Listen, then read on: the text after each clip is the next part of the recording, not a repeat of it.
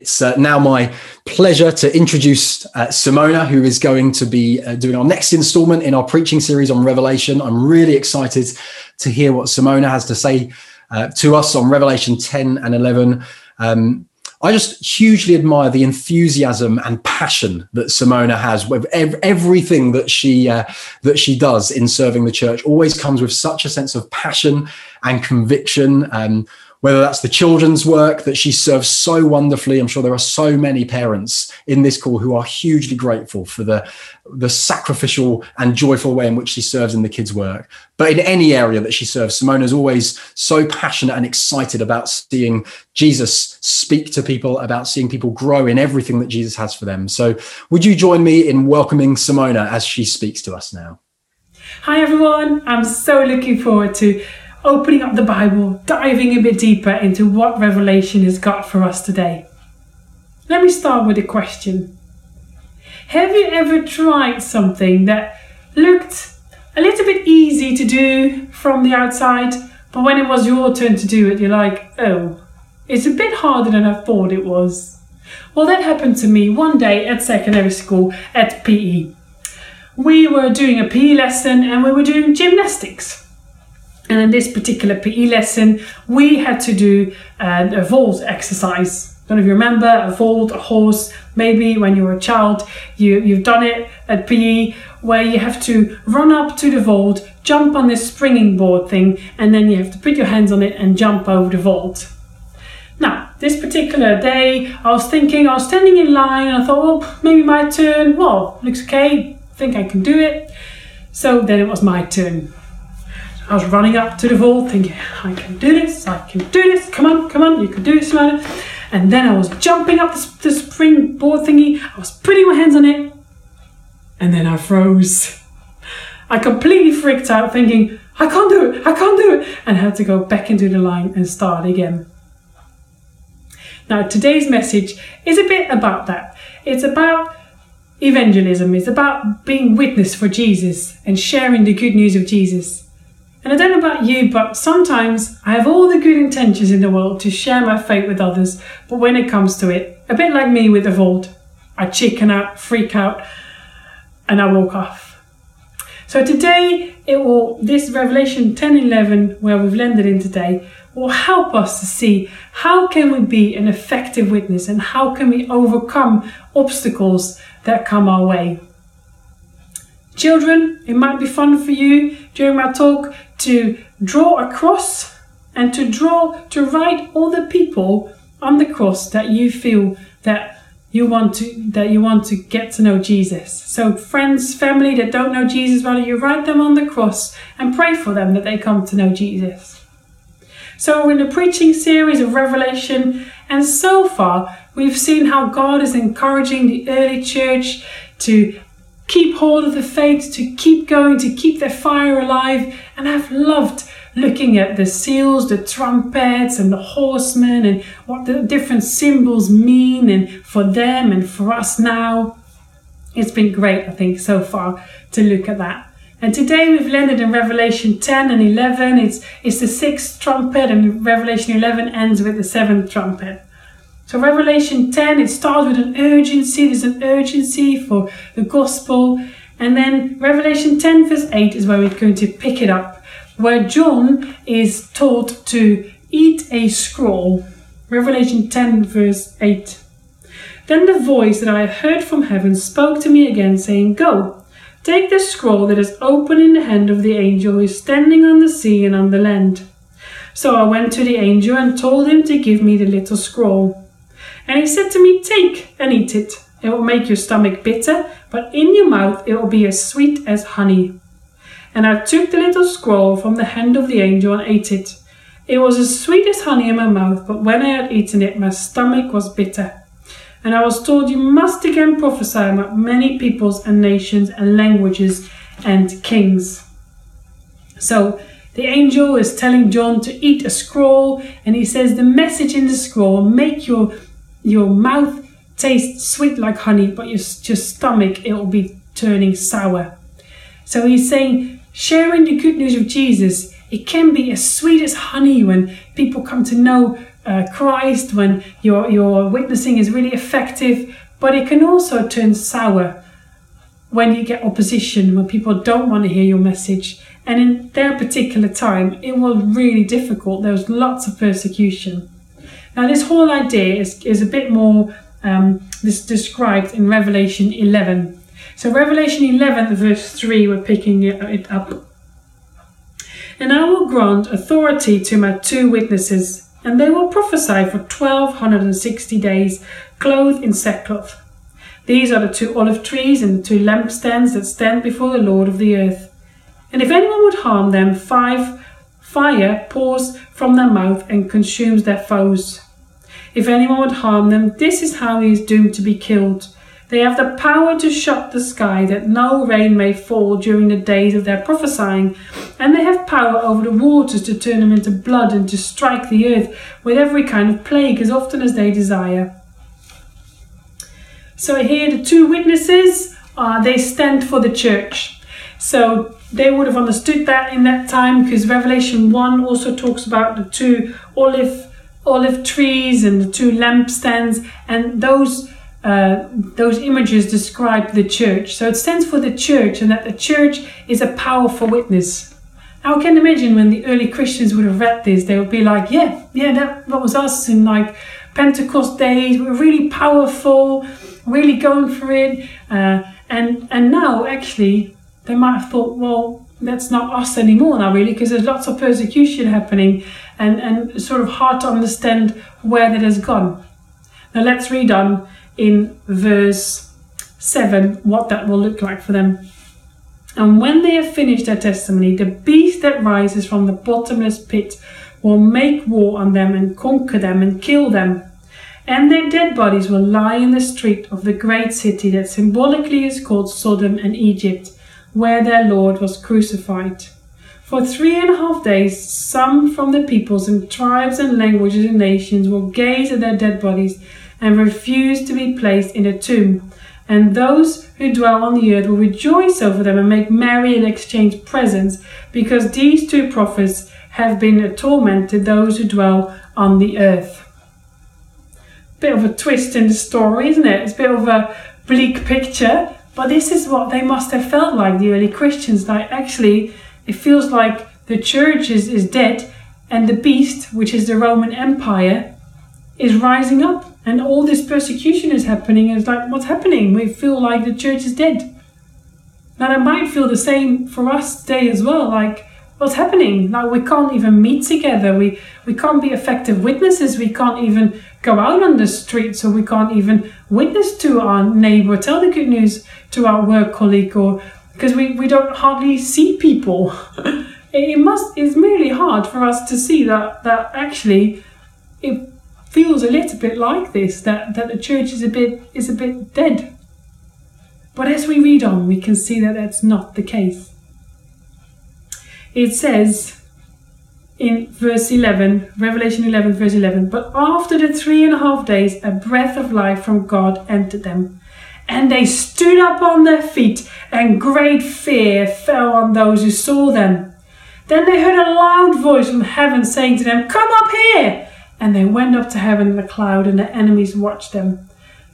And at that hour there was a great earthquake, and 1/10 of the city fell. 7,000 people were killed in the earthquake, and the rest were terrified and gave glory to the God of heaven.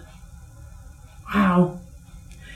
So even though it seemed like the church was dead in early Christian days, even though it's in the Christians from the early church, even though it seemed like the church was dead, and it seems like now maybe the church is dead, here is a promise that the church is not dead, but actually Christ has made it come back to life again.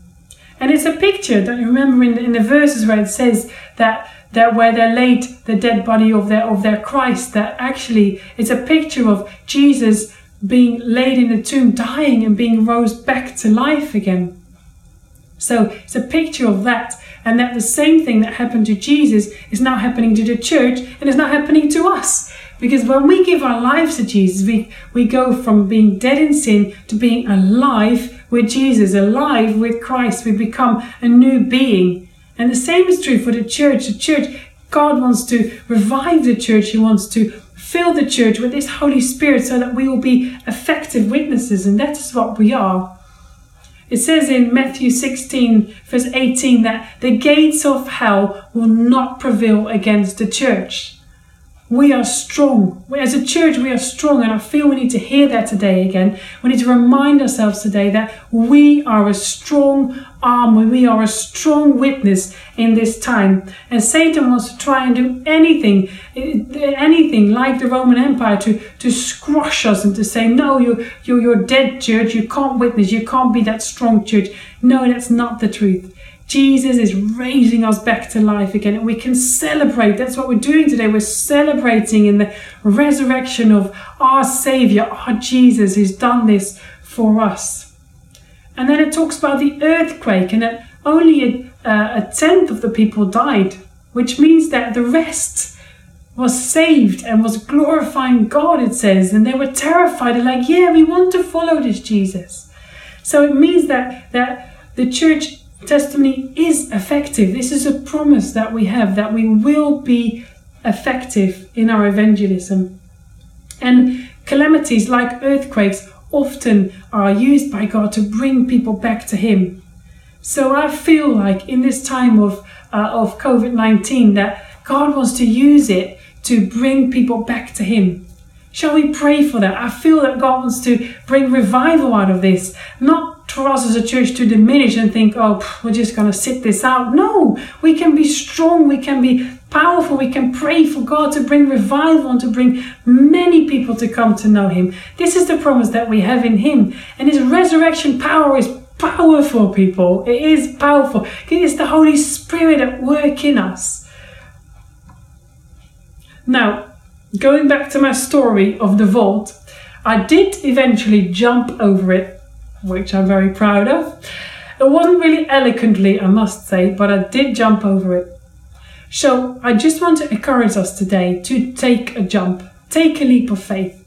Maybe in your personal evangelism, maybe just follow those promptings that the Holy Spirit has given you, or maybe ask the Holy Spirit to give you a bigger vision again of what the church can be in this time, and give a bigger vision of praying for revival and praying for those loved ones that don't know Jesus, praying for your friends, your neighbors, your work colleagues to become Christians and to come to know Jesus.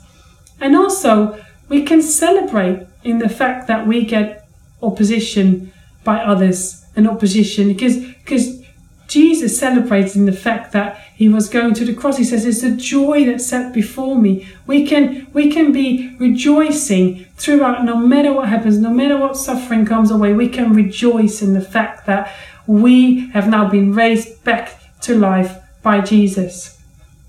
So what can it look like in your own life? Well, for me, it looks like witnessing will look like giving a flower to your neighbour who's struggling, or a welcome package to your neighbour who's just moved into the area, or perhaps praying for someone to be healed. The other day I was in a taxi and I felt God give me a word of knowledge for the taxi driver that his knee was hurting, and it was. Started a conversation about that, and I prayed for him. I did take that jump. Sometimes I don't, but this time I did. I did jump over the vault, and I took the jump, and the joy it gave me. It's joy, it's adventure, it's fun to live life with God like this. Shall we do that together? Or it could be like just realizing that actually the way you are is that you are uniquely placed in your area of influence, in your workplace, in your home, at the school gate. No matter where you are uniquely placed to share the good news with others. And shall we spend time with God so that just naturally, that resurrection power, that love will naturally flow out of us.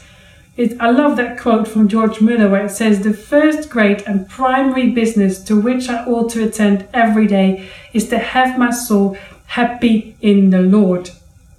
Shall we pray our souls happy in the Lord? When we feel like everything is coming against us, when we feel like we're dead, like those witnesses in here, when we feel like we've got nothing to bring, Shall we go on a journey and shall we ask God, why is it that I feel this way? And pray our hearts happy in the Lord, renounce the lies, speak the truth, and go after God, because we are the church and we are powerful witnesses. Let's pray. Father, we want to say to you that we are available. We want to be powerful witnesses. We want to be available. We want to say, here I am, Lord. Here we are. Pick us. Father, I pray for that revival to happen. Father, I pray that through this whole pandemic, that your name will be glorified and that many, many people will come to know you, Jesus. Father, thank you that the church is not dead, but is fully alive. Father, thank you that we are not dead, but that we are fully alive, Father. We are alive in Christ. We have been raised to death, and that love can ooze out wherever we are. And I want to say, Holy Spirit, will you use us as a church? Will you use us as individuals? Father, we want to be those powerful witnesses. We want to have a go, Father. We may not be eloquent, Father, but we want to have a go, to jump over that vault, have a go, and go for it. Father, will you use us? In Jesus' name we pray. Amen. Amen. Thank you so much, Simona. Thank you so much for that encouragement and that challenge. Let's keep praying that we would be in the midst of this time where evangelism probably looks a little bit different to what it usually does. Let's pray that we would know and experience the power of the Spirit in giving us boldness to witness, and that we would see many people come to know Jesus. Wonderful. Isn't Jesus amazing? He's so awesome. We wouldn't want to build our lives on anything else. It reminds me of Jesus having said some really difficult stuff, and the crowds have all run away in John chapter 6. And he turns to his disciples and says, are you going to run away as well? And they turn to him and they say, where else will we go? You've got the words of eternal life. And Jesus, we want to acknowledge we have nowhere else to go but you. You've got the words of eternal life.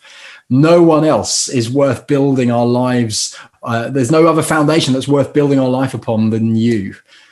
And we're so grateful for the fact that we get to gather even in this way, to worship you, to hear from your word, to honor you, to love you. And I pray that you would help us to keep our gaze and our minds fixed on Jesus over this week, and that we'd experience the presence of the Spirit amongst us, and that all things would be done to the glory of God the Father. We pray for this in Jesus' mighty name. Amen.